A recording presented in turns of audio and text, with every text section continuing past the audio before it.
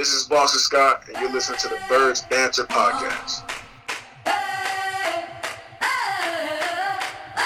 I'm living in that 21st century, doing something mean to it. Do it better than anybody you ever seen do it. Screams from the haters, got a nice ring to it. I guess every superhero need his theme music. No one man should have all that power. The clock's ticking, I just count the hours.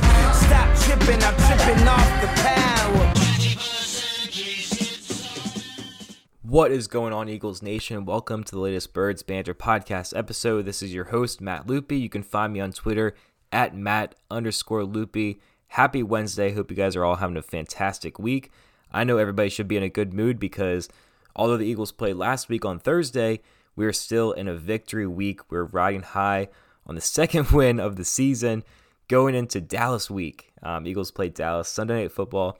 Really not the matchup we expected from the start of the season because Sunday Night Football, prime time, Carson versus Dak. Dak gets hurt. Pretty much the entire Eagles offense gets hurt. Cowboys are struggling. Eagles are struggling. So it's really not what we expected. But anyways, the Eagles are in a really good position here. They're in first in the NFC East by half a game. With a win here on Sunday night, they're going to solidify themselves as further leaders in the NFC East. So really looking forward to it, no matter how difficult or how painful of a matchup this might be to watch. This week's podcast is going to be the same as usual. We're going to bring on an Eagles guest speaker, and we're going to bring on a Cowboys guest speaker, talk about the game against the Giants, and then we're going to talk about a preview against the Cowboys with some Cowboys fans in the Cowboys podcast. So really looking forward to those two conversations. Hope you guys enjoy them. But first things first, I'm going to go over a couple notes from the game. So the Eagles win, obviously, 22-21. Fantastic comeback win from Carson Wentz and the Eagles. And I think the Eagles really got lucky here because the Giants were up by 2 scores. Evan Ingram had a chance to call game, put it to rest. He drops the ball. I mean, that could have gone for a touchdown. Everybody knows that play that I'm talking about. Evan Ingram had an awful game, let's be honest. Bad drop there. He had a drop earlier in the game, which was picked off by Jalen Mills. He tries to hurdle Cre'Von LeBlanc and got completely flipped on his back. I'm surprised he even got up. That looked brutal. I can't imagine taking that kind of hit and falling down on your back like that. But thank God for Evan Ingram. And I said this on Instagram Live last night or Monday night. And again, if you guys aren't checking us out on Instagram, Birds Banter PHL, we go live every single night or every single Monday night at 8 p.m. answering your questions.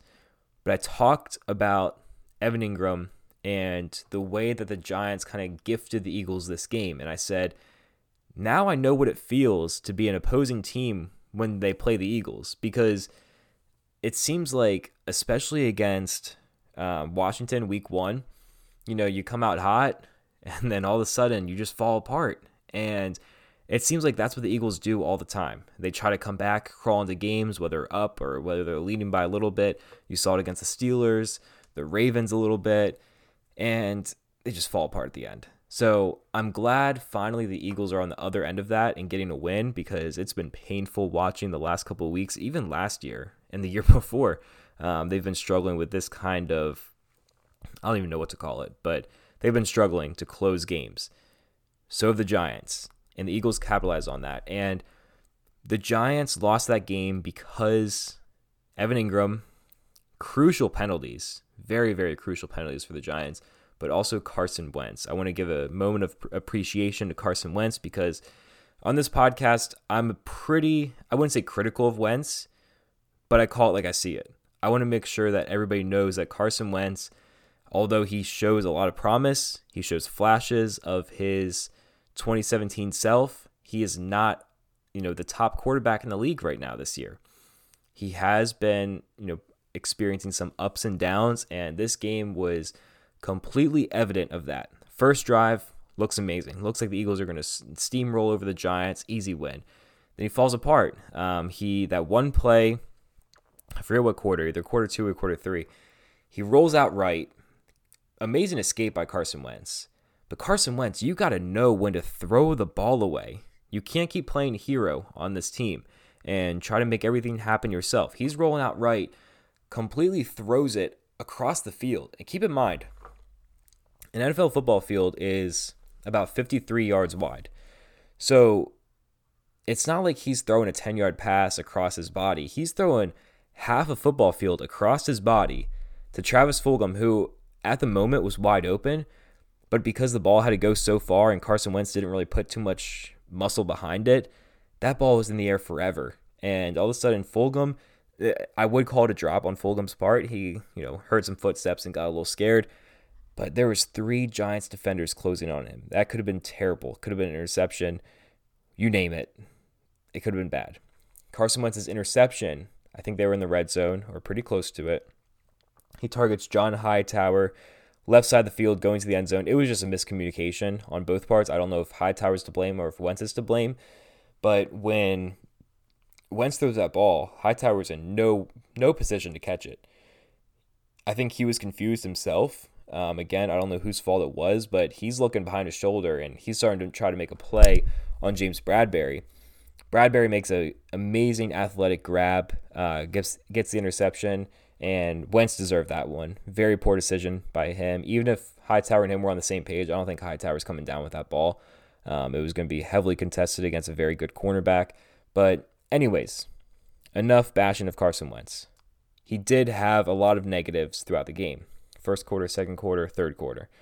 But when it mattered most, he stepped up. Him and Boston Scott stepped up last drive of the game. Richard Rodgers also had a great game. John Hightower, great game. That catch at the end there. Travis Fulgham, again, showing that he is the best receiver on the team right now. Greg Ward catching a touchdown pass.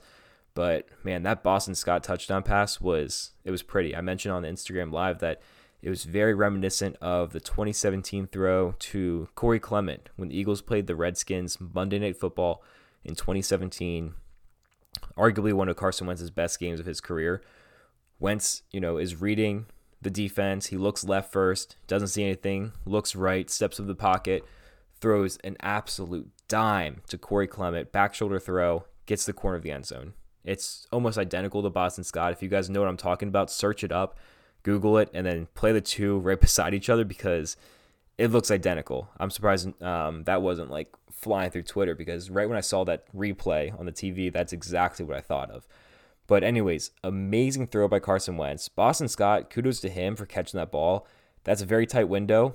You had to fit that ball in the exact spot because given Scott's height, but also just because he's a running back and doesn't have the best hands out there down the field, you got to make sure that ball is perfect. It was perfect. Boston Scott trusted in his quarterback. Carson Wentz trusted in his running back. Touchdown. And Boston Scott, if you guys saw the video of him mic'd up after when he was celebrating, it's amazing. I love watching him because he's so small. It doesn't look like he has any toughness to him at all. If you just look at him, like that's not a football player, but man, he's a tough player. He competes hard, and after that touchdown, he's yelling, "Stop playing with me! Stop playing with me!" And he wants his respect. People don't look at him as a good running back just because of his height. But, man, when the Eagles needed him the most against these past 3 Giants games, it's been Boston Scott who stepped up. So, awesome stuff from Boston Scott. I'm sure if you guys have been listening to for a while, you know that I interviewed him back in May. That's how we have this amazing intro now that says, "This is Boston Scott, and you're listening to the Birds Banter podcast." I got that from him personally. We interviewed him back in May. So if you guys are new to the show, you got to go check that out. I know it was months ago, but the quotes from that were fantastic. Probably the coolest player I've ever spoken to because I talked a lot about last year with him and said, "Hey, you played really well. You stepped up. Look at those Giants games." I'm giving him all the credit in the world. And he's saying, "Matt, listen, I know I had success. I'm proud of myself for stepping up and showing the world what I got, but I'm not done yet. I'm not hanging my hat on what he had 4 touchdowns last year, 5 touchdowns maybe." He's like, "I'm not satisfied with that." Deuce Staley tells us every single year, your spot is not given. You got to earn it every single year. So he's like, "I'm still working very hard." And Boston Scott is a player that really wasn't very evident these first couple of weeks, but then when it mattered most, Miles Sanders goes down with an injury. Scott statistically didn't have the greatest game if you take the touchdown out of that, He didn't have a ton of rushing yards or a ton of receiving yards. However, when they needed him the most, he had the great catch. And again, he's showing the Eagles and the NFL that he's a weapon, and you got to utilize him a bit more. We're going to get more into the Eagles-Giants content when I bring Mike on. Mike is with the Birds Blitz on Twitter. Great Eagles page if you guys are looking for another follow. But Mike and I are going to talk more about the Giants and the Eagles season as a whole, so I'm not going to ramble too much about it, but those are just my thoughts that I want to get out there. And I know I didn't talk too much about the defense, but we're going to get a little bit more in depth on Darius Slay because he has been very, very underrated for the Eagles so far this season. I think a lot of people should appreciate more what he does on defense. But before we bring Mike on, I want to remind you guys about our sponsor, Thrive Fantasy. If you guys have been listening, you know this amazing deal that Thrive Fantasy is offering. If you guys love football, you love fantasy football, you got to take advantage of Thrive Fantasy. You can download it on the App Store or the Google Play Store, whatever service you got, or you can use thrivefantasy.com. So Thrive Fantasy, we got prop bets for the NFL for Thursday night, Sunday night, Monday night, whatever you want. Place your bets. Make sure you use code BBP when you sign up, and you receive an instant deposit match of up to $50, minimum deposit of $20. So Thrive Fantasy, again, if you guys have been listening, you know it's a fantasy football prop betting service. So you bet on your favorite players and how they're going to do in fantasy points, betting on their overs and unders. It's a great tool.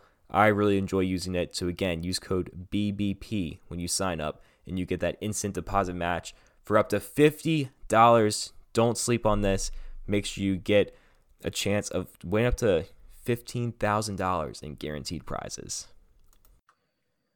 All right, everybody, to review the Eagles-Giants game and talk about the future outlook on the season, I have Mike here with the Birds Blitz page on Twitter. I'm sure you guys have seen it. Mike, how are you doing tonight? I'm doing great. How are you? Pretty good. So tell us a little bit about yourself and your fandom with the Eagles here. Sure. So I have kind of an interesting journey to being an Eagles fan. I grew up in central New Jersey, Giants country. So I'm and like no one in my family is an Eagles fan. I'm the only one. Not really sure how it happened, except that maybe my Pop Warner team when I was a little kid was the Eagles for some random reason, and I think I really just hung with that, and I've been an Eagles fan ever since. And then I lived in Philly for a while. That's kind of how that came about. And then a couple of years ago, I launched the Birds Blitz, and I've been kind of like picking up steam over the last year or so with that. Awesome. Definitely happy to have you on tonight, Mike. We're going to talk about first the Eagles-Giants game from Thursday night, a few nights ago. Eagles get back in the win column. They sneak away with a win, 22-21. Mike, what were your initial thoughts from that victory? So many thoughts. The predominant one was like, has there ever been a more unimpressive win for a team that, despite being a terrible division, you expect to like compete for the division crown? And like I said, I live in New Jersey now, so I watched the game with a ton of Giants fans who all, despite being an awful team for years now, were just like still devastated by the loss. And also kind of predicted the loss with like 6 minutes left when they were like driving for that other touch to go up by almost 2 touchdowns. They were like, I don't even care if we score a touchdown here. I'm still not confident that we're going to win. And I was like, you don't understand. The Eagles are terrible. And then the Eagles won anyway. But it was just like, they started out like, it looked like Doug Peterson had a pretty good game plan on the opening drive. We're like, okay, the offense looks pretty good. And then it was like almost 3/4 of garbage. And then Wentz kind of pulled it out at the end. But it was like, can you even really feel good about that win? I guess you can a little bit just because but like, imagine Evan Ingram catches that pass at the end of the game. Like, isn't this past week so different? Yep. Like, we want people fired, but now we're like talking about beating the Cowboys, and it's crazy. I know. You mentioned, Wentz, pulling it out there at the end. So Wentz was, his play was 2 extremes throughout the game. First drive, he looked amazing. Then the last 2 drives, he looked amazing. So those are the bookends of the game. First drive, last 2 drives. Throughout the middle, it was questionable. He had a few bad throws, a bad interception. Are you concerned? We've seen Carson Wentz improve against the Steelers, the Ravens, now against the Giants a little bit. Are you still concerned about how he's playing this season, given the middle half of that game? I mean, yes and no. I mean, you said it was kind of the bookend of the game, but it's also kind of the bookends of for like his season right now, because he was Right. so awful to start off, and then he's been getting hot, but also like he's been inconsistent. I think you can. I mean, there's like two extremes of the argument. Half of the Eagles fan base, they're done with Wentz and they want him gone, and it seems like the other half, he could do no wrong, and the truth is somewhere in the middle. Like. Mm-hmm.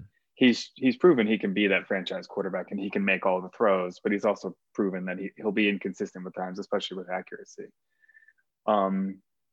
Especially with the offensive line, the last game and a half, 2 games, with Sua Opeta and especially Jamon Brown, I think you can give him, a bit of a, not like a full pass, but, a bit of a pass there, because how many times was he dropping back and it was a 3-step, 5-step drop, and the middle, like not necessarily the outside, but the middle of the pocket was already up against him and he couldn't step into a throw. So, and that wasn't the case for all of the throws, of course, but like, it's almost like you're worried he's going to start seeing ghosts back there because of because of the line and because no one's open.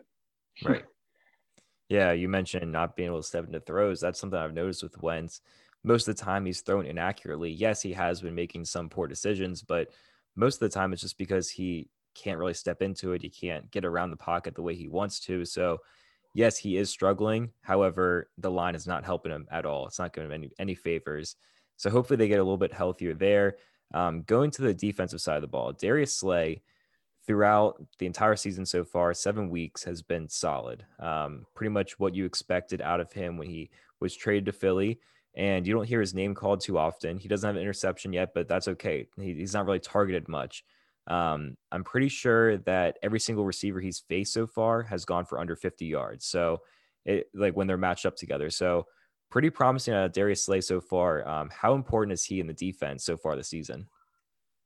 I mean, he's been huge. And if you follow me over at the Birds Blitz, like I'm pretty critical of the defense and of Jim Schwartz in particular. But I mean, he's really locked down that one side, which is something they've been lacking for years now. Mm-hmm. Basically going back how far? Maybe like Lito Shepherd and Sheldon Brown, and even they weren't really lockdown guys. They were just both good. Right. But yeah, I mean, he's been huge. The problem that we've kind of seen with Schwartz is it's almost like he needs like 11 Darius Slays to kind of like run the deep. Like, he's like, if everyone can cover like Darius Slay, the defense would be perfect. Or if the D line can get home quickly every play, the defense would be perfect. The problem is that like when they don't, and we start seeing those big plays. Yeah, I mean, Slay has been fantastic, but like you said, it's only so much because quarterbacks look at Slay and they're like, all right, we're not going to target him, go to the other side. And the other side so far has been Vontae Maddox for a few games. Nickel Roby-Coleman has bumped outside. LeBlanc's mostly in the slot. Craig James has played on the outside. So there's still a lot of weaknesses on this defense, but at least Slay can stay on one side and you know that he's going to lock it down. It's not like you're concerned that someone's going to go for 100 yards in a given game. But going over injuries, the Eagles are pretty banged up all over the field, but it's mostly on offense. Right now, Miles Sanders out with an injury. Alshon Jeffrey's trying to get back. Deshaun Jackson's now out with that ankle injury. Dallas Goedert, Zach Ertz, they're banged up, but fortunately they're going to be getting some players back soon. I'm imagining most after the bye. I don't think anybody's rushing back for the game against Dallas, especially given how Dallas struggled against Washington. So when Jeffrey comes back, when Sanders comes back, how does this affect the entire offense? Is Wentz going to look better? Does this result in, Travis Fulgham getting more snaps? What are you envisioning here?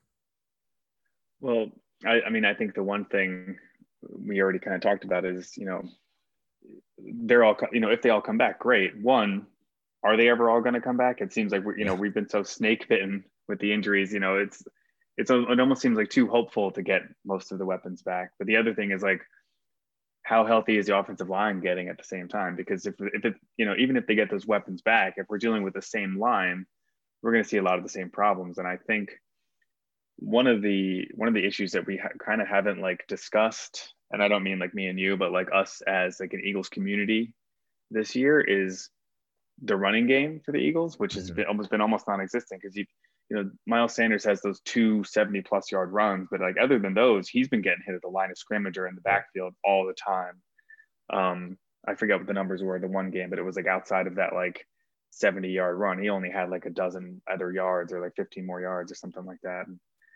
So I think they really need to, really get some of those guys back and get some consistency there. Even if it's just getting Seumalo to lock up the left guard spot, or I really hope Mailata stays at left tackle even when Peters comes back, because Peters looked done when he was playing. So I don't know if you move him back to right guard or hopefully how that works.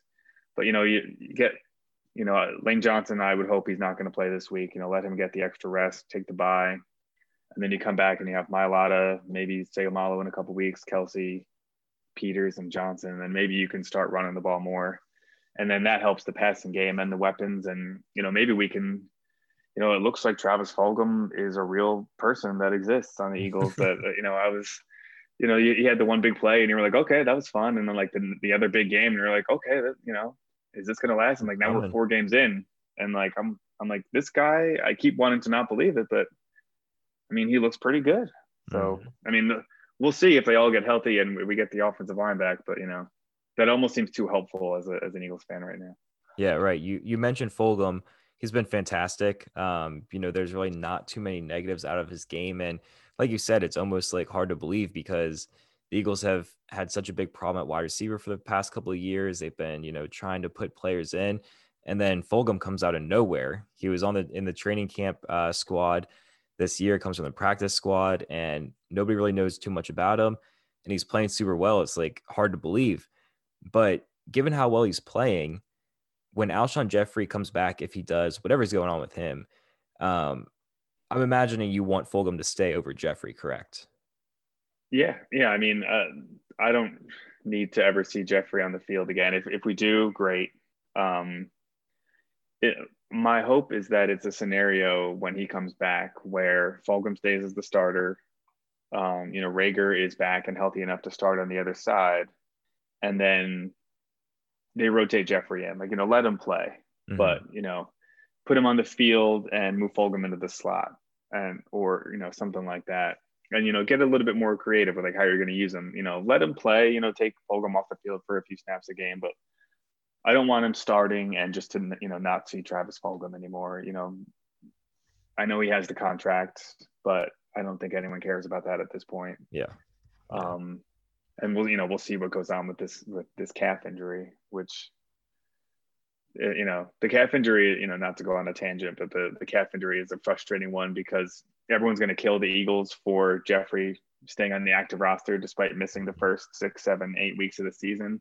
And now the Eagles are just going to say, like, oh, well, he would have been back if not for the new calf injury. So it's almost like a built-in excuse, but we'll see. But yeah, I want Fulgham on the field, even if Jeffrey rotates it. Yeah, I definitely agree with you. And Jeffrey's an added bonus. I agree that a lot of fans have, a sour taste from Alshon Jeffrey for multiple reasons, and they don't want to see him this year, and that's completely fine. But I don't know, I don't know Jeffrey personally. I am not in the locker room at all, but from what I've seen this offseason and his workouts and his posts, it looks like he wants to play. I don't think he's just sitting there like making up injuries and trying to stay on the sideline, just collect his money. I think he legitimately wants to play. So hopefully when he can come back, he can make an impact and, rotate these receivers. Fulgham, definitely give him majority of the snaps, but give Jeffrey an opportunity because he's still a decent receiver when he's healthy. Before we talk about the Eagles in the division, see if they finish first place, I want to talk about the tight ends. So both Dallas Goedert and Zach Ertz are injured right now. Dallas Goedert's probably going to be coming back before Ertz. Do you think this is an opportunity? Because we've had this whole contract dispute with Zach Ertz. Dallas Goedert is looking like he's going to be the guy for the future if Ertz doesn't get re-signed. Do you think this is an opportunity for Goedert to start for a couple weeks without Ertz on the team or on the active roster and just completely show the Eagles, I'm your guy, and then they can try to trade Ertz this offseason? Is that something you can see?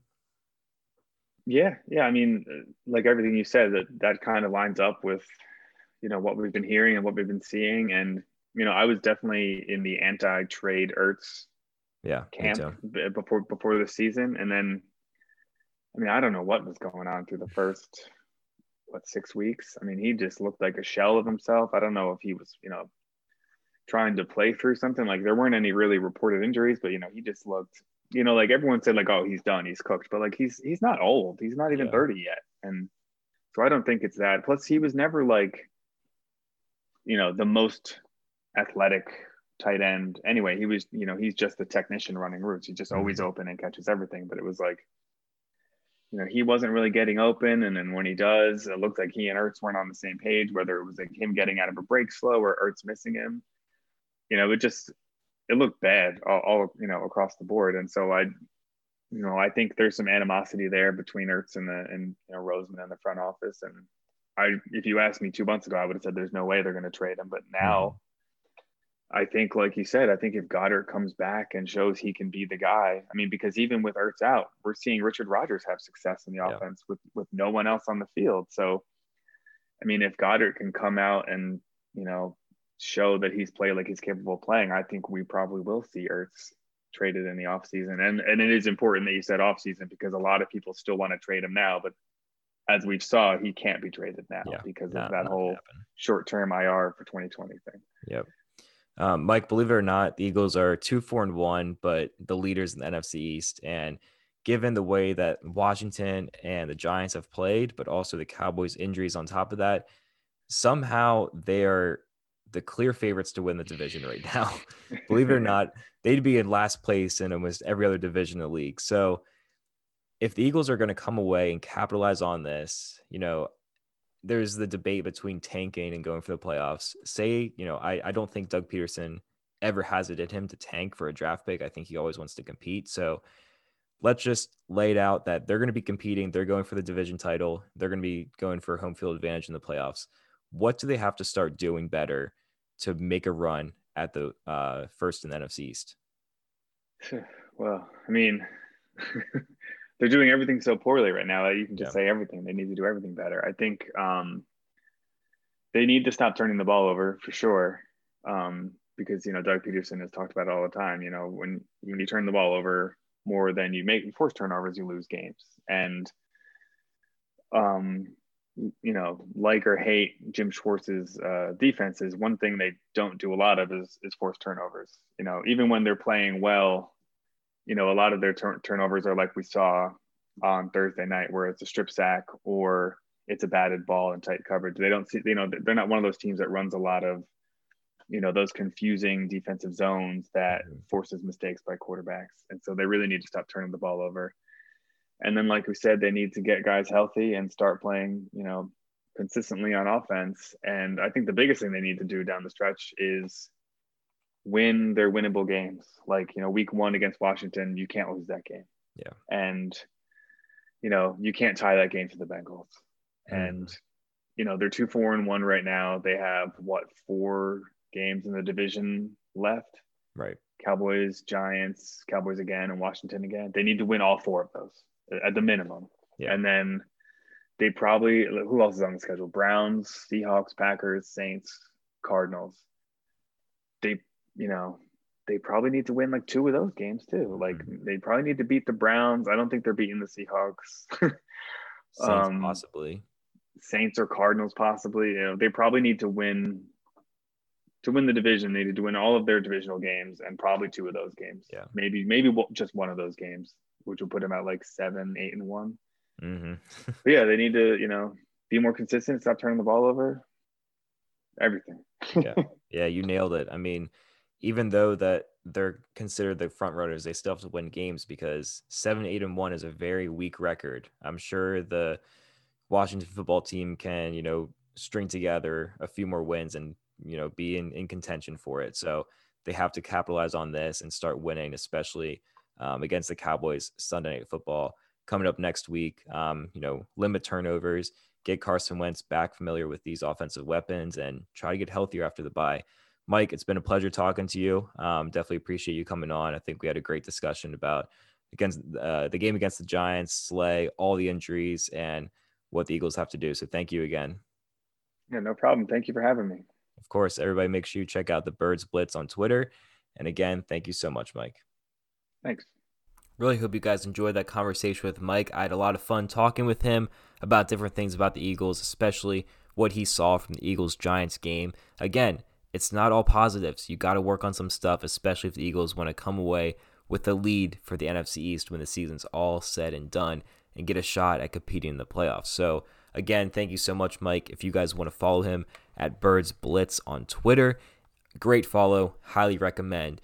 A few updates with the podcast here. So, again, we've talked about this for a while, but Birds Banter Film Room is in full swing. We have 3 episodes out now, available on our Instagram and YouTube page. Our Instagram can be found at Birds Banter PHL, and our YouTube page is just Birds Banter. But quickly, basically, all our film room, Birds Banter Film Room is a tool for you guys to learn more about film and the intricate schemes of offense and defense for the Eagles and anything across the league. So, first guest, we're 3 episodes in. It's going very well. We got some future guests planned. Hopefully, I'm in the works with somebody very exciting right now. But anyways, the first guest, very experienced defensive coach in Virginia. So talked to him about the Eagles 49ers game. And then I brought on our first college player from Widener, right outside of Philly. He's a defensive tackle. We talk about the Steelers and Ravens game. And then most recently, released this week, we bring on NFL agent Joshua Grady, who also played college football at Vanderbilt. So he's very experienced in film review. And we talk about the Eagles-Ravens game. So make sure if you guys are not checking that out, go to our Instagram or YouTube page right now and go check out Birds Banter Film Room after this podcast. Also, if you guys have been watching the film rooms and the Instagram lives that we do every single Monday, you've probably seen my Birds Banter sweatshirt. We got Birds Banter merch. It's been live for probably a month now. I'm going to link it in the bottom of this podcast. If you guys want to check it out and get some Birds Banter merch and support the podcast, I would greatly appreciate it. You know, it's hoodie season. It's getting colder outside. You always need a great hoodie for these fall, winter, and spring months. Ditch that old gray hoodie that you wear every single week. It's not cutting anymore. Get something comfortable, something with great color. We got black, Kelly green, gray, midnight green, all different styles, t-shirts, long sleeve tees, sweatshirts. We have it all. So make sure you check out Birds Banter, all reasonably priced, very quick shipping. It's going to be there in time for the coldest months of the fall and winter. So make sure you support the Birds Banter podcast and get some merch. And if you do get it, send us some photos. We'd love to see you wearing and repping the brand. All right, we're going to bring on some great guests from the Dallas Cowboys fan base and the Dallas Power Hour podcast in a moment. You guys probably, if you guys have been listening for a while, over a year now, you're going to recognize them. I had a great show with them last year. We talked about the Eagles-Cowboys game, and it was hysterical. Really looking forward to the conversation again because they're awesome. I think you guys are really going to enjoy it. But first off, I have a question for you guys. What does a guy call his best friends? His testies besties, of course. Halloween is right around the corner, and you don't want to spook someone with your scary bush. Our friends at Manscaped want to help make your boys downstairs clean and his best friends of their own. Manscaped is #1 in men's below-the-waist grooming and offers precision engineered tools for your family jewels. Guys, you know the drill. Last thing you want to happen after the Eagles lose a game is worry about making any mistakes and cuts down below the waist. So make sure you get Manscaped. Don't be that hairy guy. Manscaped is forever changing the grooming game with their Perfect Package 3.0. Inside the Perfect Package, you'll find the electric trimmer called the Lawnmower 3.0. This waterproof and skin-safe trimmer will reduce nicks to your pumpkins. You can also create less mess by trimming in the shower or using their Magic Mat disposable shaving mats. And of course, let's not forget about the Crop Preserver, an anti-chafing ball deodorant and moisturizer. You already put deodorant on your armpits. Why are you not putting deodorants on the smelliest part of your body? The Perfect Package 3.0 also includes the anti-chafing performance boxer briefs that keeps your package cool and smelling fresh all day. For on-the-go freshness, you'll love the Crop Reviver Ball Toner Spray. It's time to get clean and mean with this Perfect Package 3.0. Get 20% off and free shipping with the code PHL at manscaped.com. Stay sexy this Halloween. Your balls will thank you. Again, get 20% off and free shipping with the code PHL at manscaped.com. That's 20% off with free shipping at manscaped.com with the code PHL. Trick or treat, keep your balls neat. All right, to conclude this podcast, we're going to talk to Joe from the Dallas Power Hour podcast. He was on last year talking about the Eagles and Cowboys. He is half of the Dallas Power Hour podcast, also known as JC. Joe, JC, how you doing tonight? What's going on, Matt? Man, I'm glad to be back. It was fun last time, like you said, and ready to talk some football, even though the Cowboys are probably much worse than my podcast right now. All right. So as we all know, the Cowboys are down to their third string quarterback, Ben DiNucci. Two very unfortunate injuries to Dak Prescott and Andy Dalton. Although we have the rivalry between the Eagles and Cowboys, both of those injuries were just tough to watch. So hopefully they come back pretty strong. But what did you see out of DiNucci against Washington last week? Anything positive or negative?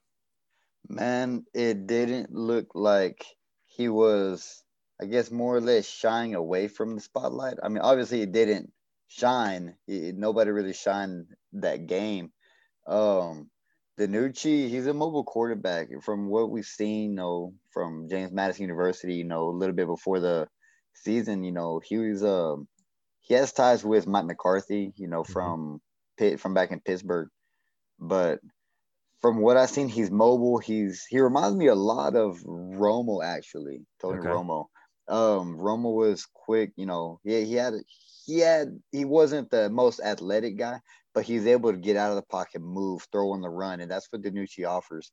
He offers a decent arm. He's mobile. Accuracy, obviously, he's still a rookie. He's a 7th round pick for a reason. He's not going to be great. In 2019, as a redshirt senior, he has a 70.9 completion percentage, which isn't bad. But in college, you want to see that just a tad higher, especially for a school about James Madison's size. He's top 10 in statistics over there, tied for 30 completions with 479, 4th in passing yards, 5,700, 4th in passing touchdowns, and 7th all time at James Madison with 6,700 yards all purpose total offense. And so we're hoping that even behind this shoddy line hopefully he can get something going. The biggest thing right now is to keep him upright and keep him safe. Dalton with a concussion, it is highly unlikely he'll start. Mm-hmm. And even if he does clear it, I think the Cowboys will take it, be cautious with him and be, it's a man's health and he's on a short-term 1-year deal for $3 million. And I doubt that him and his agent will want to put him in another position to get hurt, especially if he's playing for another contract with another team. So as far as the Cowboys go right now, I think they're in a position where they just need to keep losing. No, I'm just playing. No, honestly, this division is something. But Ben DiNucci right now, I'm hoping he can show some kind of positive this week against y'all, even though y'all's defensive front is still solid. Fletcher Cox, it will give us, headaches all day, especially against this line. Yeah. So Andy Dalton, I haven't really seen too many updates from him. What's his timeline for recovery? He was. I guess he was alert yesterday in Monday's practice, and then today he was out there, but it's really no activity. He's still in concussion protocol. Okay. I don't see any.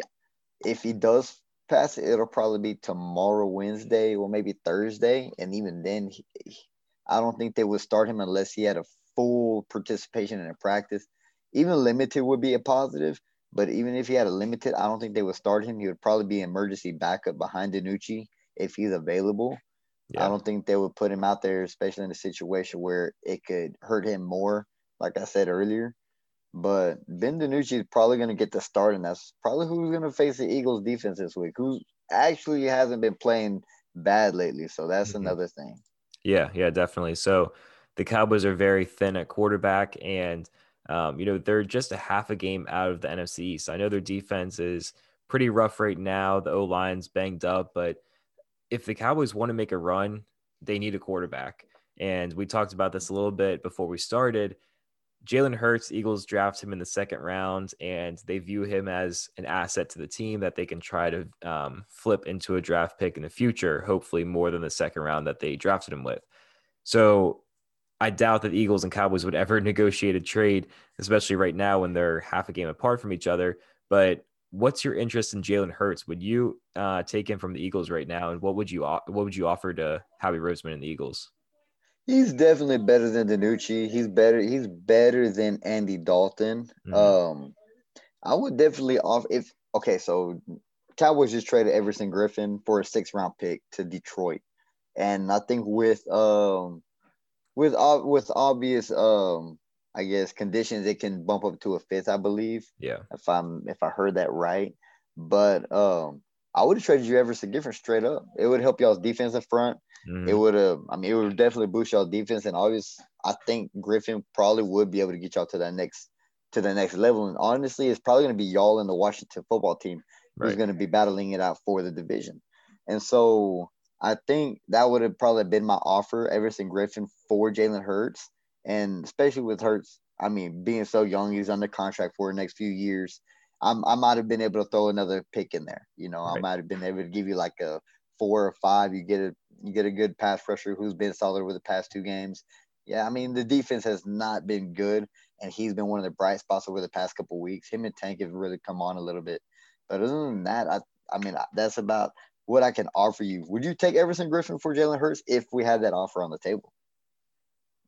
Probably not now. I mean, if I don't know, just because the Eagles just drafted Hurts just 6 months ago in the second round, and we see Griffin go for a sixth rounder, I think that would be a pretty, significant downgrade. I know Hurts isn't really playing that much, but I'm hoping next year or the year after we get a situation like this where a team is down one or two quarterbacks, and then all of a sudden they're like, "Hey, Jalen Hurts looks like a first round pick now. Let's take him." So I don't know if the Eagles would pull the trigger right now because the Cowboys aren't in a position to give up a first round or a second round pick. They need to build for the future, in my opinion, on defense especially. No, and I 100% agree with you. I would turn me down too, to be honest. Yeah. The biggest thing with y'all is, man, I like Hurts. He's a mobile quarterback. He reminded me a little bit about Dak. Maybe not Yep. as accurate as Dak.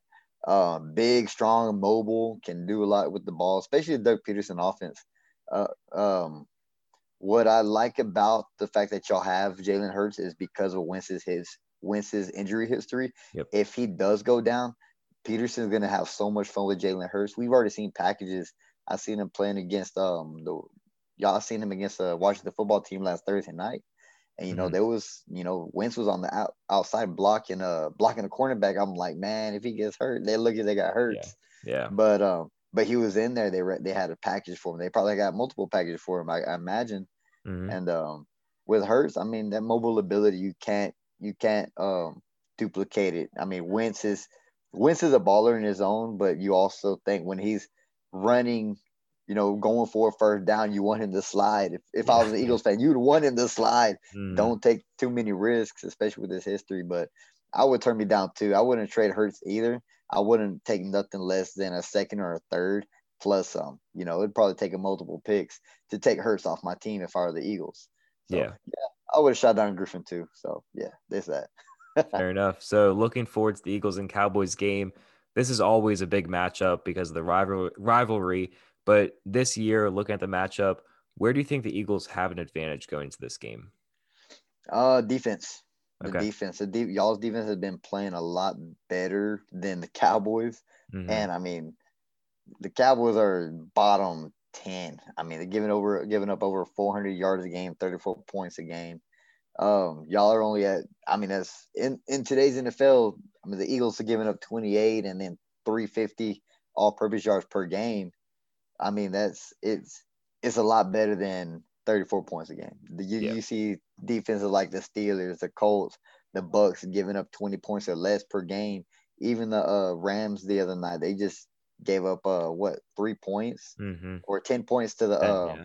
10 points to the Bears. Yep. And it's like defenses are there, but they're just not as stout as they once were, especially in today's pass-driven league.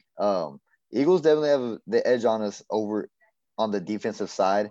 If obviously if y'all stop us, y'all's offense could beat. I mean, my grandmother could run for 200 yards against our defense, and so I mean that's Miles Sanders. If he's healthy enough, Miles Sanders will be a big factor for this team. So I think this defense is really gonna set the tone of the game. If y'all put pressure on Danucci, he's a rookie. I mean, I love Danucci. He came from James Madison. I think that's a culinary school or something like that. I don't know. RDA says, like, man, he's a chef. RDA calls him the chef. He said his sole purpose when he was drafted was to cook Dak some meals to stay healthy. Obviously, Danucci sabotaged Dak and Dalton so he can start this. So he start against the Eagles. No, but if y'all put pressure on Danucci early and fast, especially with Fletcher Cox, and I think y'all still got Brandon Graham, if I'm not mistaken. And those two guys are forces, and they've always been a good tandem. So y'all put pressure, the rookie will be rattled. Yeah, absolutely. Looking to the Cowboys where they have an advantage.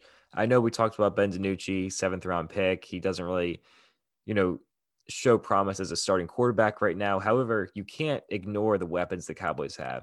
Ezekiel Elliott always performs well against the Eagles. CeeDee Lamb, Amari Cooper, Michael Gallup, they have weapons across the field. So where do you see the Cowboys having an advantage over the Eagles this week? Just as you said, the offensive weapons on this team are, I mean, I don't want to sound biased, but they're elite. We have elite weapons.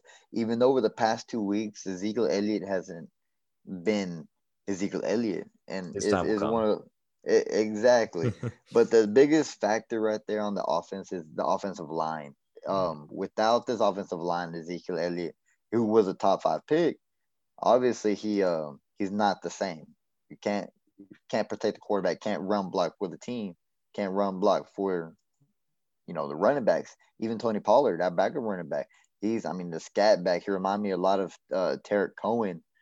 And I mean, it's one of those things is you can throw screen passes all day, every day. Andy Dalton had like 5 consecutive passes to running backs last week against the not the Washington football team. It's bugging me. I can't think of it right now. But Cowboys fans were, baffled and getting frustrated. Dump off to Pollard to Zeke. I think Zeke had like, I want to say 6 catches or something like that. But biggest thing is spreading the ball around.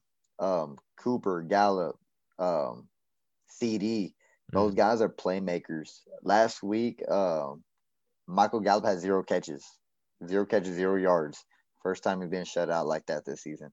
And if we're going to win, all these guys have to touch the ball.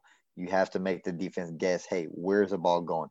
We have to account for Cooper. We have to account for Gallup. Gallup's an excellent deep threat. He has sneaky speed. CeeDee Lamb on these crossing routes as well in the slot.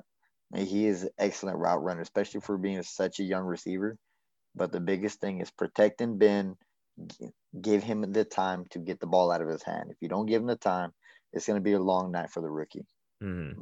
And on the Eagles defense, besides their line, Darius Slay at cornerback is very good. He can probably take care of Amari Cooper on his own. They've been matched up in the past.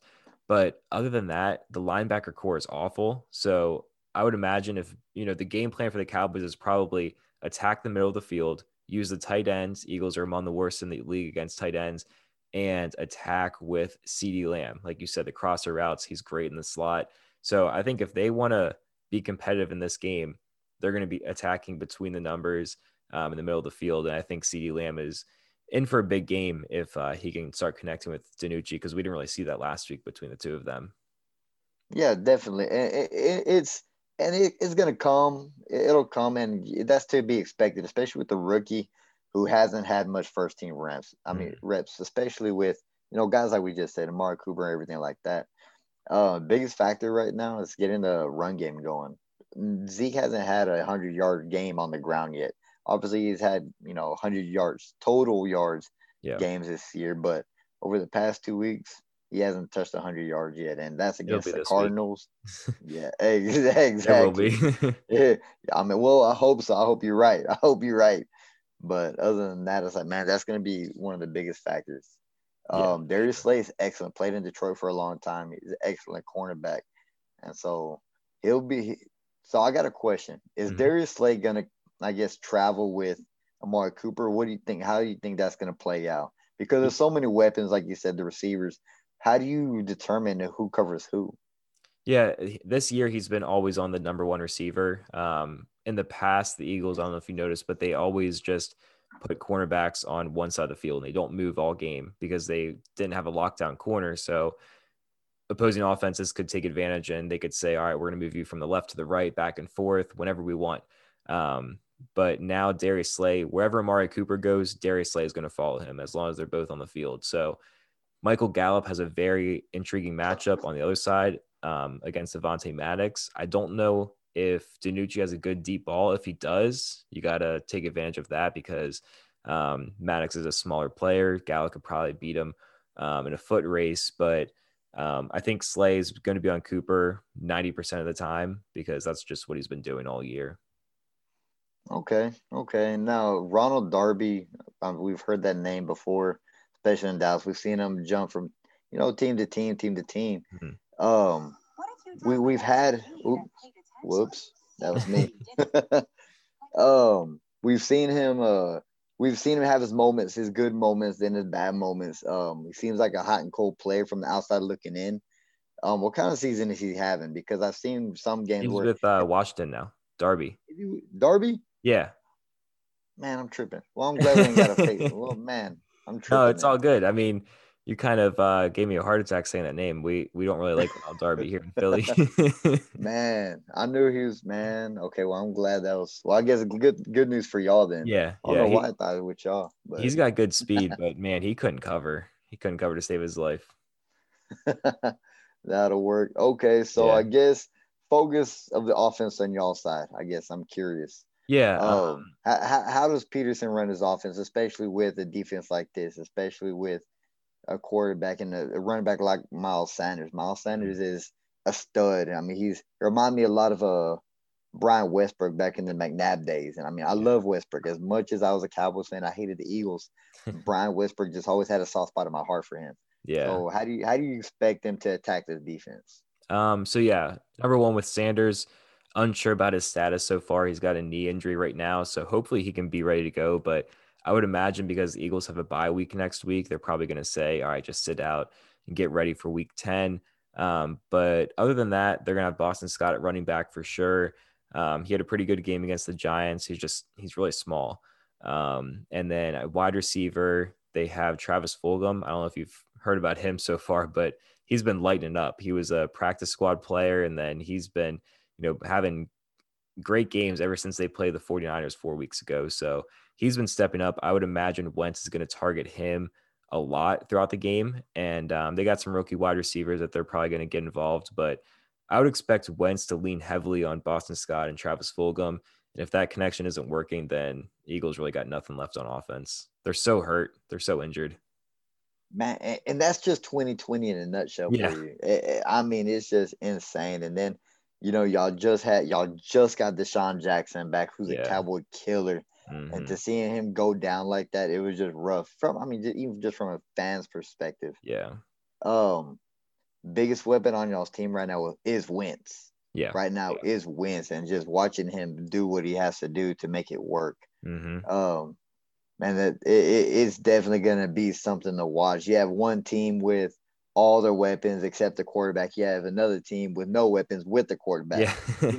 And it's like it's a parallel universe where we're looking at it. If only we had each other's situation, just that one piece we could just switch. Mm-hmm. But other than that, it's going to be a rivalry. It's always been a rivalry. It's going to be a slugfest. And I don't know how your defense is going to come, out. It usually depends on the first quarter. How are you going to set the tone of the game? Are you going to be able to run the ball? How's the defense reacting? Okay, he gets a first down. Okay, and those third and shorts, those third and longs, those conversions, absolutely kill defenses. So biggest thing is, can you convert on third down, especially with the rookie quarterback in Dallas, especially with the lack of weapons in Philadelphia? Are we going to be able to get off the field? And right there, those plays are going to determine this game against, y'all. And the situation right now, this division is wide open. I mean, there is no clear-cut winner. I mean, the Giants could still win this thing for Pete's sake. Yeah, crazy. If the Giants win, I mean, I don't know what to say after that. I would be happy they have a worse draft pick. I kind of laugh at them. Oh man, dude, this is awesome. The NFC East is something else. We're either the best division of football or the worst division of football, year in, year out. Yep. Um, All right, but JC, before we wrap up, I want you to give me yeah. a bold prediction and a score prediction for Sunday Night Football. What you got? Okay, bold prediction right here. Cowboys will win the game with Ben DiNucci at quarterback. We will not win by a lot. We will win by a field goal. Okay. My score prediction is 29-26. And I don't know how we're going to get there, but I think DiNucci will find a way to win. And he will be the Cowboys savior for 1 week until next week, until we come crashing back down. So. All right. I like it.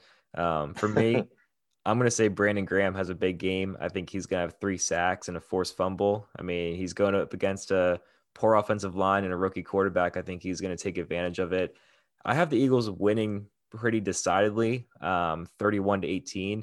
But like I said, if Fulgham and Scott aren't working on offense, Eagles won't score points. So it could very well come down to a field goal. These games are always competitive between the two. So for sure. Yeah. So any last thoughts for the game before we square off on Sunday night?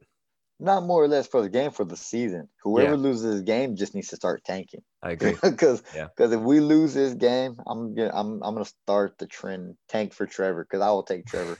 Trevor Lawrence all day. And it's like we could trade Dak, we could trade Trevor. I don't care. But if we have a top 3 pick, I guess I won't be. So if you draft Trevor Lawrence, would you re-sign Dak as an insurance policy? Because he's going to be he's not under contract anymore. No. You know, if the only way I would draft Trevor Lawrence is if we had that number 1 pick, but I highly doubt we'll have the number 1 pick, especially with the Jets already light years ahead of us. Like they're already saying, well, maybe not out loud, they're already thinking in their head, okay, we need to get Trevor. Mm-hmm. So I think if the Jets end up with the number 1 pick, Trevor might stay in college. That's a smart man. I hope so. But other than that, tank for Trevor. We're starting it if we lose against y'all. Just so y'all know, it's going to be a slugfest. All right. JC, appreciate you joining us. Make sure you let everybody know where they can find you on Twitter and your podcast. Appreciate it, Matt. Y'all can find us on Twitter and Facebook at the Dallas Power Hour. We normally have live shows, live recordings every week.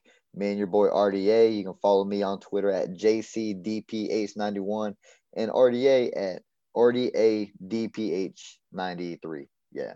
So Dallas Power Hour. Matt, I appreciate you, Birds Banner. Dude, I love this podcast. That's why I'm here. We'll do this some more. I guarantee definitely. You. Thank you so much. And best of luck to you on Sunday. You too, man. Thanks. All right, everybody. That's going to do it for this episode of the Birds Banter podcast. Hope you enjoyed our talk with Mark. And then JC from the Dallas Power Hour podcast. Had a great time talking to them both about the Eagles and the Eagles-Cowboys Sunday Night Football matchup. Make sure you're checking us out on social media. Check out our merch. Check out Birds Banter Film Room on YouTube. And check out Thrive Fantasy and Manscaped, our awesome sponsors that help provide Birds Banter content to you every single week. All of the information will be posted in the description box under this podcast. So wherever you're listening to, make sure you check it out. Check out all of our different links and offers that we have for you guys. So I hope you guys enjoyed this episode again. Make sure you share it with anybody that you know would love this podcast. Definitely appreciate the support. And until next time, go Birds.